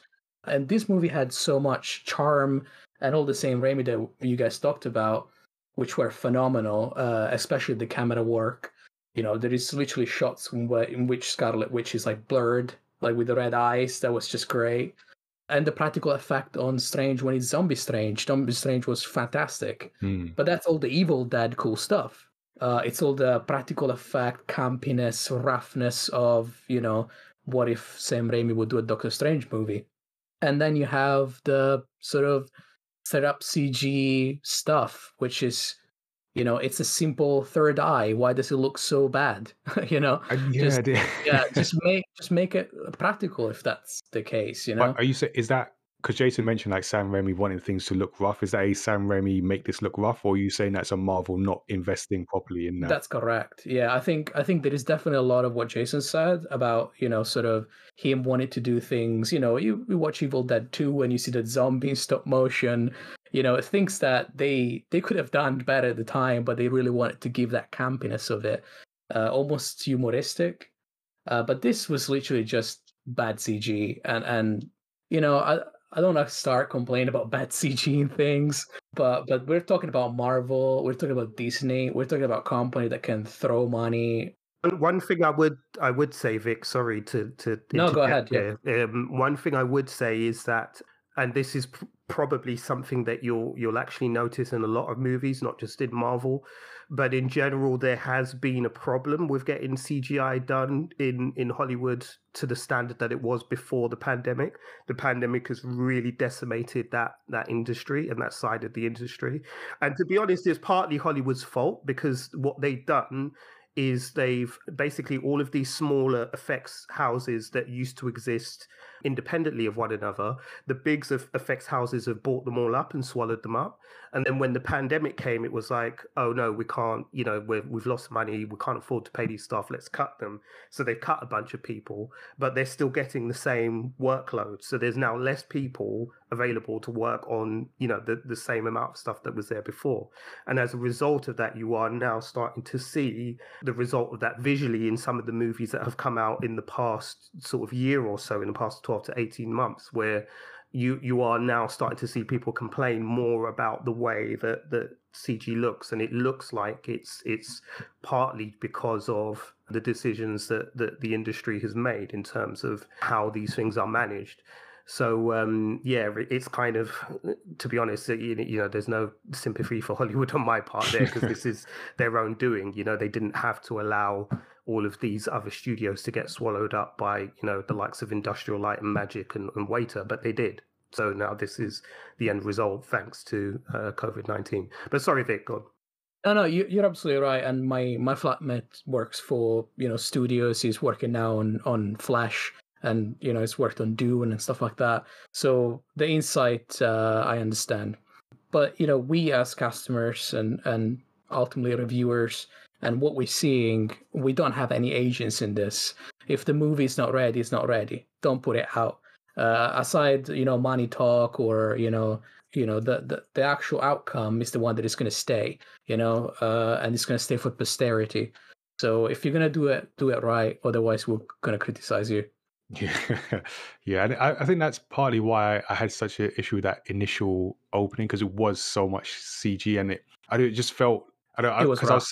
It was rough, and I was thinking of a completely different film, but the Batman recently, and again, completely different film. I understand that, and different use of special effects and everything, but just watching the Batman and thinking, like, I don't notice the CG, I'm just watching the film. Whereas particularly in that opening, like, I'm noticing the CG, and I don't like that, as well as just generally not always being a fan of necessarily the overly done CGI. But yeah, that's I didn't know that about the sort of general sort of background to the industry, so that's good insight there. But having said that, I'd rather take this. I'd rather take all of this and amazing ideas and vision like Sam Raimi can do, like what you just said, than the other way around. Like, I don't care if it looks phenomenal, but it's boring. This was not boring at all. Fair. So yeah, no, I agree with that. It's just, it's interesting. It's different, and that musical note fight was just like, I was like, what am I watching here? It's like really cool. So I want to get into like the characters, as we do, characters and themes, and there were some interesting characters I like. I did want to talk about some of the new characters, and we'll get to Illuminati, but I want to start with America Chavez, because I felt there was some what I would consider to be kind of shaky new character introductions. Also, by the way, America, the name threw me off, because there was a line when Strange visited Wanda, and Wanda was like, why don't you bring America here and let them see, or something. I was like, oh, that's quite political. I was like, what are you trying to oh wait, the girl is called America. That threw me off. But so yeah, America Chavez, for me, she was an interesting character, and I like her place in the film as someone who lacks belief in their powers and therefore can't control them. And her arc was about having to believe, or having Strange help her believe in herself so she can help win the day. But I don't know, I feel that she didn't have much like agency, and I'm going to talk about MacGuffins later, but she becomes basically just like an object that is necessary to the plot, but doesn't have much of herself, even though I know there's stuff there. I know she has like background in the comics, and even in the film, there were things hinted that could have added depth to her character, but weren't explored. I mean, like Tazzy, what did you think about the character and her place in the story? Yeah, like I feel like she was a bit of a, what is it? What's the MacGuffin. A MacGuffin, yeah. Because she didn't really have much to her, but she had like potential to have more to her, like with the parents. But I also feel like that's on purpose because this is the MCU we're talking about. True. So, and this is not her movie. So fair point. Like, I feel like we're gonna get that story. Yeah. Like DLC pending. Yeah, I know, right? So yeah, if this was like a film that was just its own film, like a standalone film, I'd probably be like, oh, that's annoying that you've like, why is this character here? But it's not. It's the MCU. So yeah, maybe in this specific story, she could have had a better storyline, but in the story of the MCU in this phase of it, not finished. Yeah. It's just there. But I think, that's it. That's it. Yeah, no, that's fair. It is the MCU, so there's naturally more to come. So hopefully she does get some of her character arc, her backstory filled in, because I feel there's stuff there. It's just we didn't see too much of it. And speaking of not seeing too much, so I'm going to focus on this and then I'll open it out to any other characters that stood out.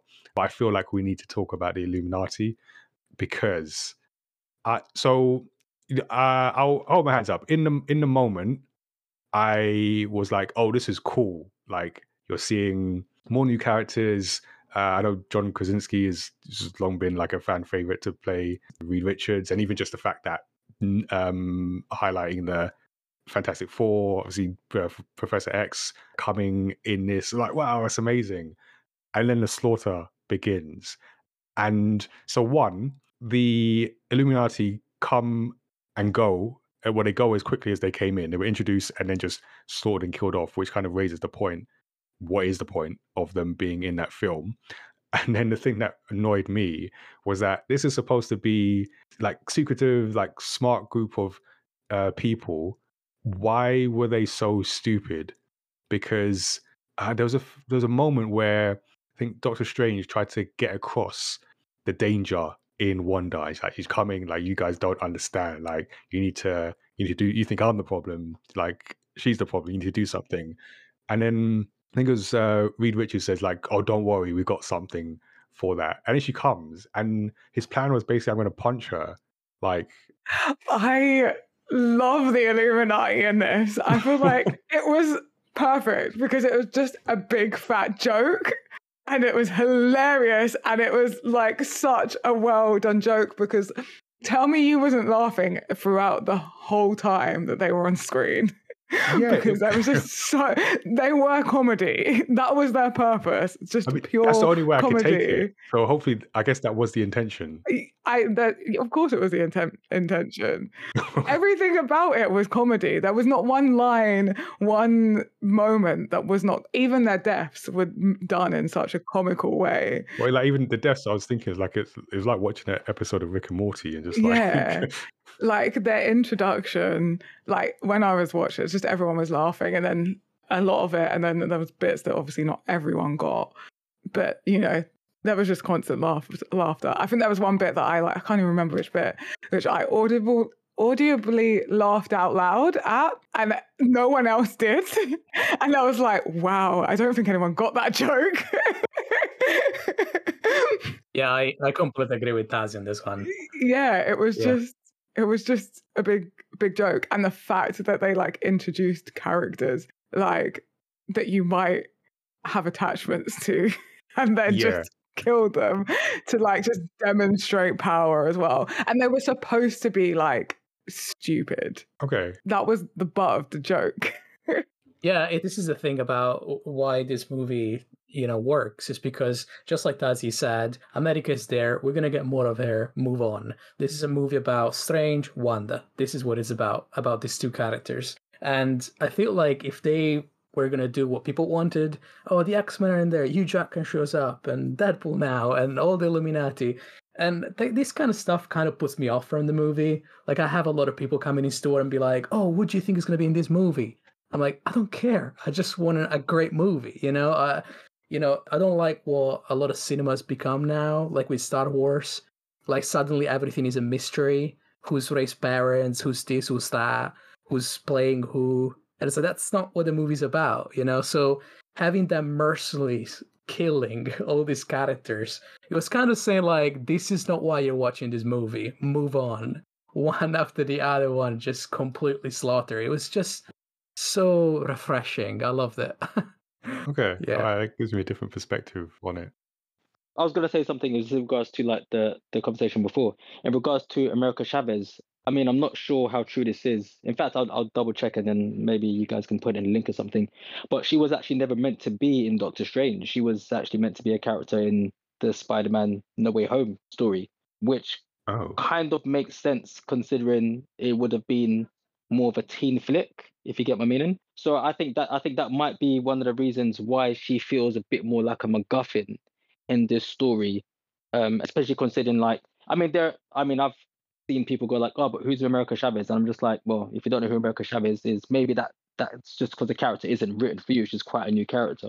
But yeah, but you can kind of see like the choppiness in how she is used as a bit like a plot device. But I think, yeah, like I said, from what I've read, she was meant to be a stronger character and a more prominent character in the No Way Home. And basically, in regards to Doctor Strange, there was meant to be a thing of like, there was actually quite a few rewrites or a couple of deleted scenes. And I know that one of the deleted scenes was meant to be that Baron Mordo gets killed by Scarlet Witch at the beginning, but they took it out because it would have taken away the shock value when you see him in Earth 838 and you find out that he's now the Sorcerer Supreme of that universe. Yeah, so it does kind of like add up to regards to like sometimes where the film does feel a bit choppy, but I thought I'd just throw that in there quickly. Sorry, but yeah, you guys are talking about the Illuminati. I'll add on to that after. So I've just made a point. Yeah, no, I mean, let us know your thoughts. I guess I wasn't sure because it felt like a joke, and I wasn't sure if it was intentional. I guess Sam Raimi irreverence kind of thing going on. I should have got that. So, but then the other thing is like I guess it took up story time as well. So it's like I said about like America Chavez's character, that I don't know, time could have been spent there. But I liked it for what it was. Just when I was thinking about it later, I was like, did they need to be in there? If they weren't in there, could you just had the story as it was? And yeah, so that was my confusion with that bit. Well, then you wouldn't have Wanda killing some of the most powerful characters in like 2 minutes or like a minute. You know, I think that was kind of the point. Yeah, no, like Nigel, their whole point was to die. That's why they were there. They were there to be high profile cannon fodder. That was their purpose. Well, they served two purposes, really. One was to get people used to the idea of the Illuminati, because they will appear again in the MCU. I'm almost certain of that now. But two, yeah, to be high-profile cannon fodder for Wanda, so that we could have a cool action scene where people come out the cinema going, "Whoa, did you see the way she tore apart Mr. Fantastic?" And blah, blah, blah. You know, that was the sole reason they were there for, and they did that. So yeah, it's fine. Cool. All right, I'll take that. I'll change my perspective or gain a new perspective on that. It was a funny kind of, and they broke Charles Xavier's neck. That was like, wow. That bit was shocking. I thought the whole cinema was just like, that scene was magnificent. The scene inside Wanda's head. Oh, Charles Xavier, you snapped his head like literally. It was like the disrespect. Yeah, I know. But she could have used magic for that. Like, she got her hands dirty and like, let me snap that with my bare hands. So yeah, so those are some of the characters, and I'll kind of open it out to if there's any other characters that stood out before we go into themes. But one of the things I wanted to throw out as well was with the character for Wanda and whether her character was. So what I liked about her is that she was the antagonist, but she had motives you could understand. Whether you agree with the way she went about what she was doing to get to her kids, that's for debate. But you understood what she was doing. Why she was doing it. One of the things I was wondering is that her character, and this goes to the continuity problem from WandaVision, because I felt that after WandaVision and she had gone through the stages of grief, she had come to terms with everything. This felt like a reversal But I guess it was the point here that because of the Darkhold, she's now corrupted, and she's now gone back to like, I'm gonna kill everyone to get to my children. Yeah. I think that's I think that was probably one of my major issues with the film was that, because as much as I got it that it was the Darkhold that was influencing her throughout this movie, I think Marvel did a pretty poor job of explaining that in this film. I don't think they did that very well, and there wasn't quite enough connective tissue between WandaVision and this film in order for people to grasp what is going on with her and why she's taken the heel turn that she's taken in the Multiverse of Madness.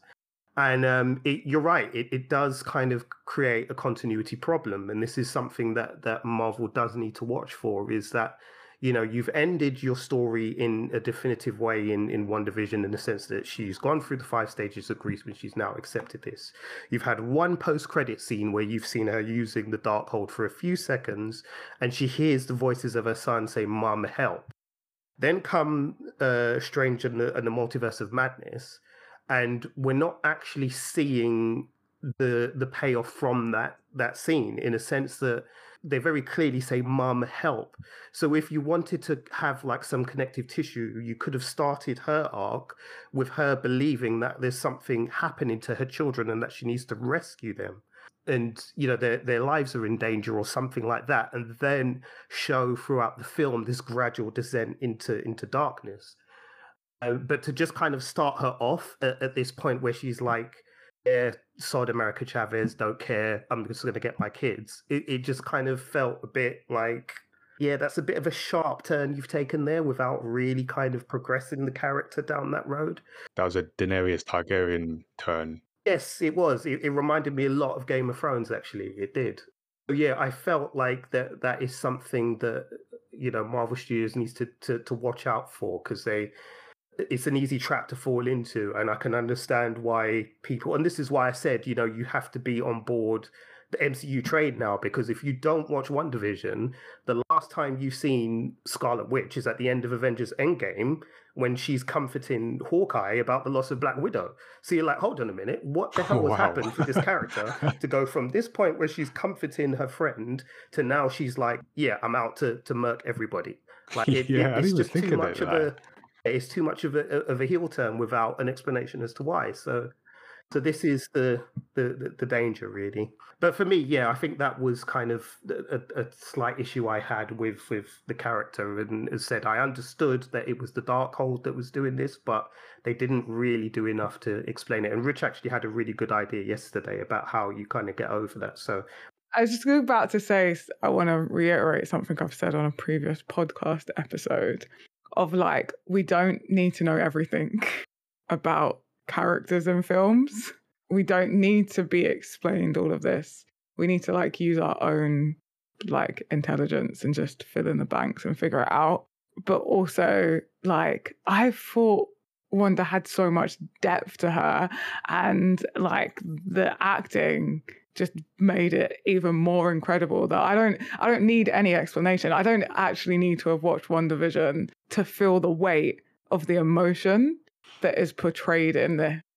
And just like people's lives in real life, you don't know what everyone's been through, and you don't need to know to understand that they have emotions and might have gone through something.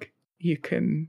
I agree that I guess the issue is that if it was Doctor Strange on its own, then yes, that was fine, and it was a great performance, and to that. And if it was WandaVision on its own, then that's fine too. That was great, and you saw that the 5 stages and everything. She played that perfectly. It was the going from one to the other that kind of threw me off for a brief moment. But I get what you're saying about, because her performance is great. You felt like, I'm a mother. I do anything for my kids, like wherever they are, and if I need to take out this person and take her out to get that, I'll do that. So I felt that it was the transition from one to the other.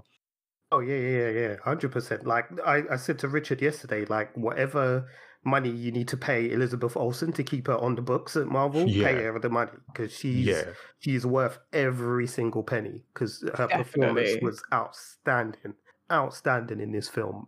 I think I genuinely believe she should be in Oscars contention with a performance like that. That's how good she was. And for me, she kind of covered a lot of the cracks in terms of the characterization of where Wanda went in this movie, through the strength of her performance, because she was just so damn good. You know, every time she spoke about her kids, you felt it in your chest, and you were like, man, like I just want to get this woman her kids, man. Like, yeah, no, I don't know why, but let me get this Darkhold. But I just want to get her kids so she could go be happy, man, and just live her life, you know. So yeah, you know, I just wanted to reiterate, this is in no way a criticism of her performance. It was more just how I kind of saw the character going along. I mean, like I totally agree with all of you guys, but I still find it. Maybe this is me coming back from like a comic book background, but it was just one of those things where, at the end of WandaVision, I still don't understand how people saw that end credit sequence and just thought that she was good, because I was just like the whole, you know, you watch WandaVision and you're just like, okay, there's this evil book, and this book is evil. You know, that's it's telling in the title, it's an evil book. You know what? And if you don't get that, the book is called The Darkhold. Anything that's called, like, you know, the Dark Saber or the Darkhold or the Dark Winter, nothing good's gonna come from it. So for me, technically, like when I saw the end of WandaVision and I saw her messing around with the books, I was just like, yeah, you know what? You may have, and this is the thing, whereas like Jason said, or like we're all saying, is that the connective tissue, I think, would have been good by the time we get to Doctor Strange, is that a lot of people seem to miss that there's quite a lot of darkness in Marvel. And whenever there's any form of like a win, there's always a little bit of a loss that people seem to like just kind of like gloss over. So for me, when I watch WandaVision, like I like the fact that she has gone through these stages, but that doesn't mean she's cured. That doesn't mean she's better. You know, like it's clear in the credit sequence where she's still yearning. She's not like, oh, I wonder how they're getting on. There's a yearning for these kids that she has. Really? And by the time you get to, and by the time she gets to one Multiverse of Madness, like I said, like people keep on saying that, you know, Marvel movies are for kids. They're not for kids. You just need, like I said, it's about reading between the lines. She's willing to kill another child, yeah, to have her kids. I don't know this kid. That's it's like, not my kid. I mean, I know I'm not allowed to swear in this podcast, so I'm gonna like deviate. That's some dark-ish, yeah. Like, you know. Thank you. Save my editing. Yeah. No worries, man. But basically, what I was saying to Jason is, and it's something that I've been saying for quite a few years. What the MCU is missing is basically the one shot. They need to bring back the one shots, like just that little 5-10 little minute movies that just bridges this one thing, you know, this one movie to this movie, or this TV show to this. And I would have loved to have seen like a little, you know, 10-minute one shot. And I actually had the pictures there on our podcast, and it would have been like Wanda maybe messing about with the Darkhold, and you're basically seeing her slowly but surely descend into this whole, like, you know, this madness that, you know, or this yearning to save what is technically her kids, but not her kids. But then I also would have done, like, you know, maybe inside that one shot, maybe showing a bit more of America Chavez with Defender Strange. You know, like basically how what they used to do is that, remember, the end credit sequences of the MCU used to literally be end credit sequences. I'm not sure if you've noticed, but as we've gone into further along into the phases, what they've done is that at the end credit sequences are now just scenes in the movie. So some of them are starting to feel a bit lazy. But yeah, that's just my 10 pence into it in regards to, say, like, people that didn't understand the, you know, Wanda go into it. She never made it. She went through the steps and she never made it. Like that's like as he said, that's life. Yeah. You know? Also, because I love everything you've just said. Like, we leave at the end of WandaVision, we leave her alone, completely alone. She's alone. So she's been alone for some time. And I think we can all relate to that now. It's not even something that... So she's been isolated with a book called The Darkhold, literally. Yeah. What else is going to have a dark hold on someone? There's no two cents about it. Yeah. Swap the Darkhold with Twitter, and that could be any one of us. Like, really. Yeah, so it's like she's been sat there. She might have gone through the stages of grief, but then she's sat there on her own. And anyone reliving reliving a traumatic experience because she's watching it by herself with a book that was called The Darkhold. And we know she's been alone when we get to her in Doctor Strange. And then we also know that we also meet halfway through, which is something that a lot of Marvel films do anyway. It's like filling in the gaps halfway through.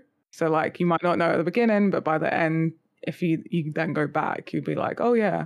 That when we see Dark Doctor Strange, that like we're like, oh, this is the extent of what a Darkhold can do. Yeah. So yeah. I don't think it misses it at all. Being called, like you said, aside from the being called The Darkhold, I mean, yeah. When you all put it the like dark things, it literally says what it does on the tin. There is another element to consider that's quite visual. When she's in the orchard and you seem like, oh, everything is fine, that's kind of literally a representation of kind of where we left things off, but how things really are inside of her. And she's like, no, I'm not over this. These are my kids, and I lost my husband, I lost everything. And the orchard just goes away, and she's in a desert of nothingness, and everything is red. So that also is kind of a +1 on that transition. I do agree. Like, could the transition be better? Probably. But also, if you think about WandaVision, I kind of felt that towards the end there were a bit of murky morality there, as in like, oh, she's a victim, she's the hero, and I think Monica's got a line when she says like they don't understand what you've been through. I was like, no, they were literally screaming in pain inside of them and like crying, and this movie actually made the ending for WandaVision feel better. It felt like an actual payoff of what we just watched, a villain in the making. She's gone through all this pain, literally created kids and had to kill them, tucked them in their bed, and you're telling me that she's now going back to be an Avenger. It's just it was, that ending for me was not actually kind of satisfying. It was like, no, I want to see what's the payoff to all this trauma, and it was great because in this one she's a phenomenal villain. It's finally a great Marvel villain that has an actual reason to do the things that she does. Obviously, she's deranged, but she's, the amazing line, I'm not a monster, I'm a mother. That's phenomenal. Every villain, every worthy villain thinks he's the hero. They're the hero of their own story. So she like, I just want my kids back. I'm going to be nice to you. This is being me nice multiple times. Yeah. That's right. Maybe reasonable. And, it was kind of a little retcon of how they left things off with WandaVision, as if that was just an isolated case, It's just like, no, she's going to lose her mind on this. And I think that forged a one of the best villains that we had in the whole universe. Cool. All right. I feel like I'm learning. I'm gaining new perspective in this. I look at it differently. And I take back my Daenerys Targaryen quote. That was harsh. I shouldn't have said that, because there's no turn quicker than that one in television history. I think you have to go to the WWE to see a heel turn that quick and that out of place. All right, so yeah, I mean, we've spoken about like some of the characters. I do sort of, before we end, just touch on the themes, because like I said, when Marvel go deeper into this multiverse and pulling things from different universes, there has to be some meaning, there has to be some themes, and I feel like for every individual story there needs to be something that is there of substance. So there were a few things that I picked up on. I'll sort of run through these and you can all let me know what you think. I think one of the first ones around America was sort of getting a handle on your fears, because she was a character who couldn't get control of her powers, and they only manifested when she was feeling extremely scared, extremely fearful. And then her arc, or part of her arc, was to believe and gain control of powers, get hold of that fear. And we saw, speaking about the depth to her character, we saw some of the motivation behind that, losing her parents because of her powers. So I quite like that. One of the things that was interesting to me was the idea of like being happy and content with what you have. So Doctor Strange was asked, I think at the wedding first, like if he's happy, and he gave that answer of like, yeah, I'm happy, sort of lying to himself. And then you have this story about where his arc is seeing I guess the consequences of his choices, because he loses his fiance like in every universe because of who he is. He's told, and it kind of links into the other one in terms of like control. But yeah, so being happy with where he is. So he, as they cross different dimensions, he gets to think about the choices and the regrets that he has. And I feel like him and Wanda like share that. They definitely share the other theme, which is like the need for control. And Strange, who is a character who loses the use of his hands, but is then able to control realities. And he's told by his former fiance that he always needs to be the one to hold the knife, take hold of the knife. And I think for him and Wanda, there's a big theme around control and being able to control the outcomes and doing whatever you can, willing to do whatever to take control, and then the consequences of that. So I don't know if those like spoke to anyone at all. Yeah, no, I was gonna say that actually one of the themes that when I was thinking about it, that isn't very apparent. Well, I mean, it might just be something that I see as well, but it's still a theme that carries on from the first movie, and it's the concept of time. Like time is relative. So like you've got the first movie where it's literally about time in itself. Like, you can go back, you can go forward, and whatever, and you can make a choice. And then you've got this one where it's basically, it's dealing with a form of space. Time and space go hand in hand. It's all relative. And it's just one of those things where it's like, it's about, and like you said at the beginning, it reminds me of something that Christine says to Stephen Strange, and it's something that Jason reminded me of yesterday, where she says, you always have to be the one to hold the scalpel.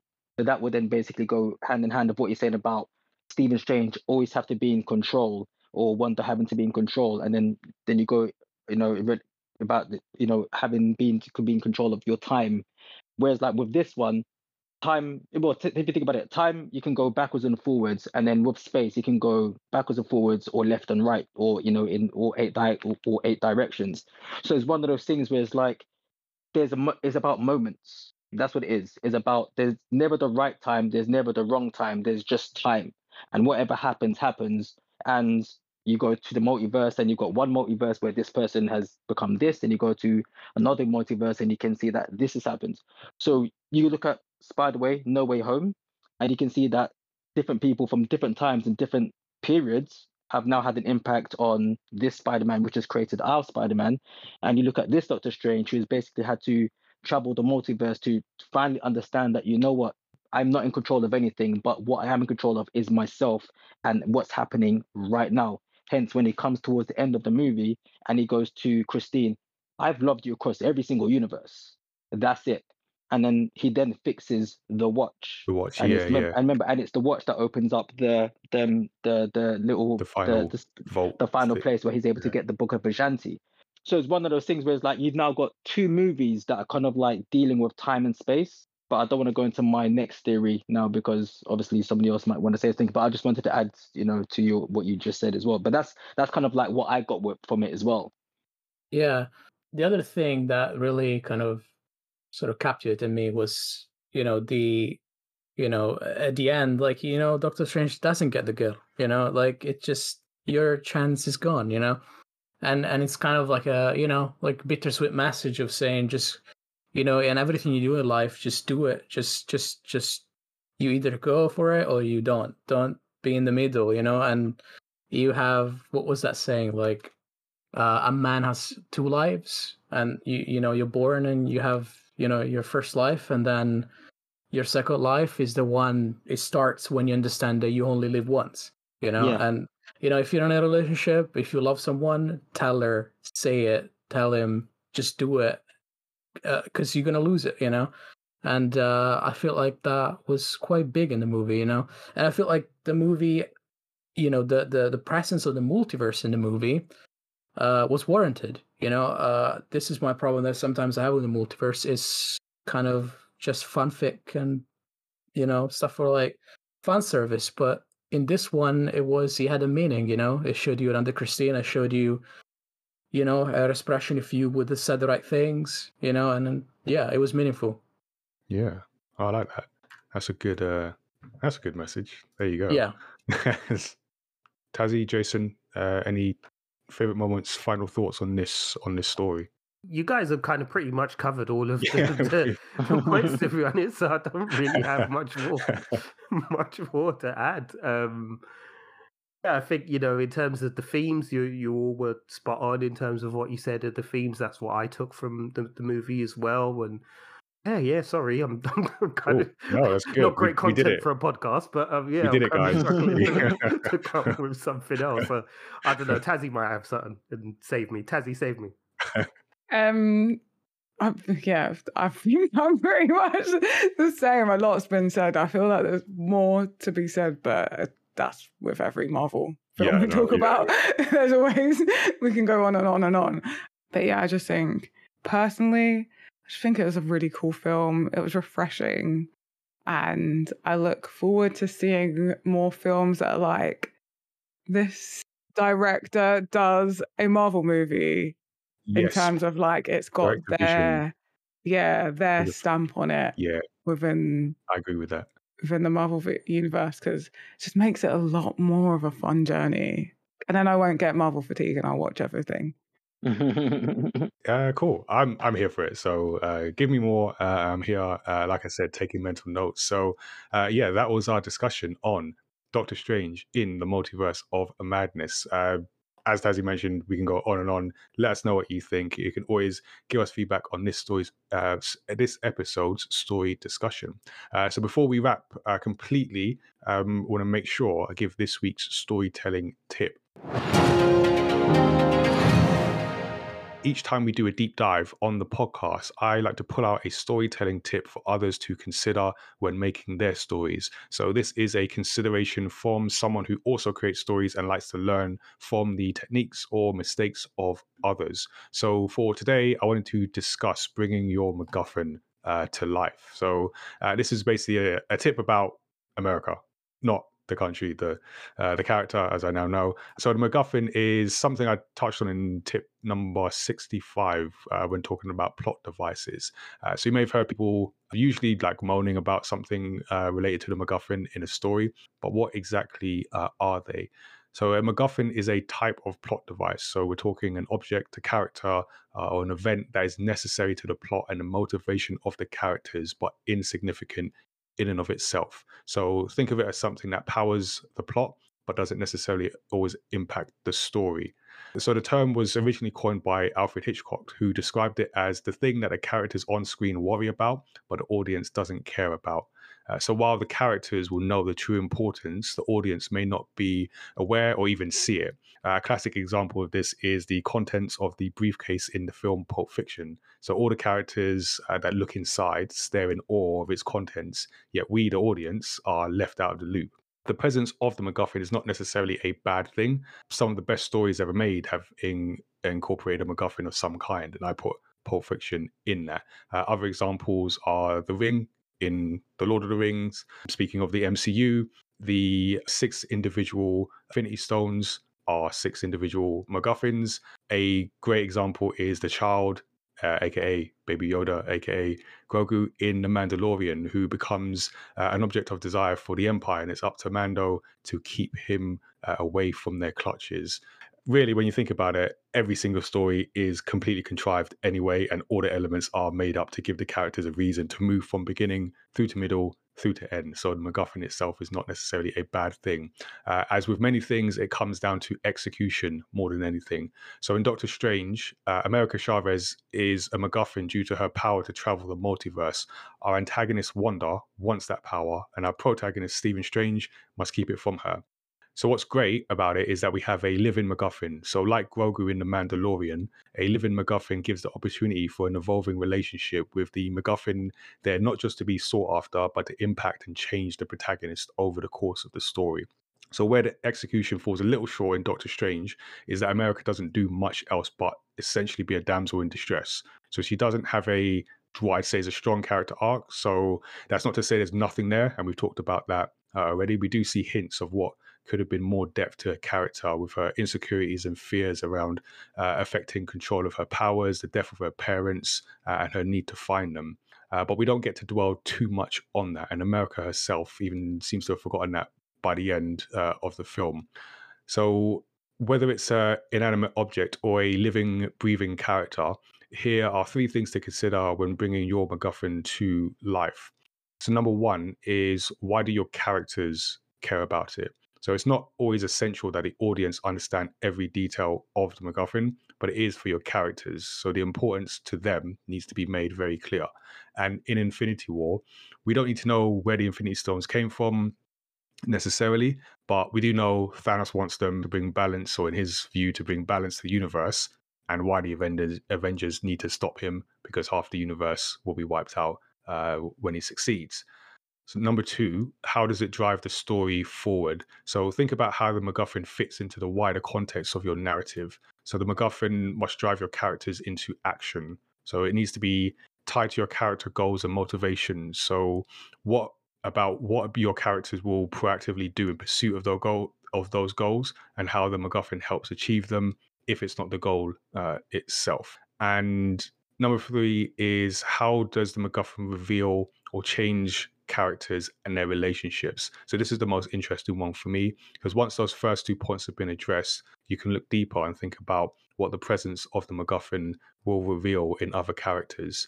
A good example, speaking of some of the best films ever made, John Connor, who acts as the MacGuffin in Terminator 2 Judgment Day, but he's so much more. So he's not only a fully fledged character himself with his own full arc, but he has impact on the other main characters in the story that we see unfold throughout the film. So think about how that can impact your relationships and what that says about your story overall. And that's your tip for episode number 106. Let us know what you think. As always, if you're writing your own story, share your tips, dump in our Discord, and let us know what you're working on and how you might have used MacGuffins in your story. Or email us, feedback@mymatter.com. So Tazzy, let's check in with our guests. We love to hear details about our guests and what they are up to, what projects they have going on, or any latest news. So we'll start with Wulong Talks. Quick overview of who you are for anyone that's not been here before, and any projects or news that you've got for us. Yeah, well, we're doing quite well. We're getting the ball rolling again on the podcast, which is great. For those that don't know us, we, myself and Rich, have movie discussions and reviews, and also discuss TV shows, comic books, gaming, and various things around kind of gig culture as well. Most recently, we sat down to record our Doctor Strange spoilers review. So that will be up on the podcast channel very shortly. And in the pipeline, we've got a few other little things we've been doing. I've been making some short audio podcasts regarding movies that I recommend for people that have a woman in the lead role, particularly genre movies. So the series is called Sheroes, and I've made a few recommendations so far. And the aim is to try and recommend things that people aren't necessarily that familiar with. There will be some familiar ones on the list, but yeah, the idea is to kind of, go for some stuff that maybe people have missed and things like that. So I'll be recording that as well at some point this week and add in a couple of new ones to the list. And Rich can tell you a bit about his other project as well, Danger Room Analysis. So basically, Danger Room Analysis is myself and a friend of ours called Alvin. And what we do, we usually pick like some form of action scene from any form of like medium. So that can be like, television, film, comic books, books, computer games, animation. And we just basically dissect it and just wax lyrical, what we would change about it, what we enjoyed about it, what we hate about it. And yeah, and basically that not on any form of streaming platform but is on a social media platform, which is Instagram. So that's every Thursday at 7:30, and usually, like I said, we just usually just pick a scene and just basically go from there. I've also started doing much like Jason, how Jason does his "Is it worth a tenner?" I've started doing short little reviews on TikTok as well, and sometimes it's to do with just kind of like general pop culture news, and sometimes it's for reviews for a couple of movies as such.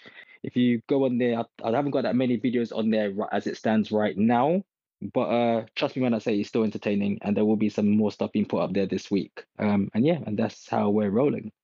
Awesome. We will put links in the description, in the show notes. Sorry, forgot we're on a podcast. Different platform. In the show notes for all that awesome stuff. And Vic, what about you? So you can almost always find me in Mega City Comics, working almost every day there. And when I'm not working there, I'm what you would call a struggling comic book artist. And I've been drawing a few pages for the Alison Brown Young Comics Master Award, which is a competition that the Cartoon Museum is running right now for Alison Brown, which was unfortunately passed away for COVID-19. I don't know if any of you guys know her. And they are having a competition in honor of her, which I think is great. So I've been doing a few pages for them. And a lot of things in between. We just shot a movie with Larry Flynn, Big Green Bean Production on Instagram. And it's a very campy, very, Sam Raimi, old school, cheap B sci-fi horror movie. And you can see the trailer on his Instagram page. And I am the star of that. I'm the bad guy there. I love doing it. And that's pretty much for me. There is other things cooking, but I'd rather not jinx it. Understand that. No worries. Yeah, thanks for letting us know about all that. And again, we'll put links in the show notes for all of that. Yeah, thank you everyone for joining us and giving us the benefit of all your knowledge and just helping shift my perspective on some elements of the film. And thank you to Tazzy as well, because you made me think about the film in different ways now. Now I need to see it again. So thank you all for joining us. And if you enjoyed this episode of Story X Story, make sure you subscribe to the podcast and consider giving us a 5-star rating and review, which helps us reach new listeners of Story Discussions, new listeners and fans of Story Discussions. And our own stories are available on the My Matter website. So we have a number of manga-style comic book titles within our own shared universe of characters, including our latest release, Sirius Through the Fog. And with our Gamepad events, we have a Discord for the whole sort of My Matter universe. We can check out the Discord. Consider becoming a Studio 77 member for exclusive access to Gamepad events and content from the My Matter universe. And if you are someone who is interested in representation in video games or a young person thinking about making first steps into the industry, definitely check out our Do I Look Like a Gamer video game representation campaign, which is now live and we have launched so that future generations of talent will know that there is a place for them in video games. We want to empower them to be an active part of shaping the future of the video games industry. So you can go to looklikeagamer.com and check out the 40 players and makers that we have launched a campaign with, and keep an eye out for upcoming events and activities and how you can get involved. As for the podcast, we release new episodes on Thursdays that include creator interviews, video game discussions, and deep dives into stories across pop culture like this one. You can always give us a shout directly. Our email address is feedback@mymatter.com, and our website with links to subscribe is mymatter.com/storyxstory. So thank you for tuning in. And until next time, stay safe and remember to never judge a book by its cover unless that book is the Darkhold. Then obviously you have to do that, right? So take care, everyone.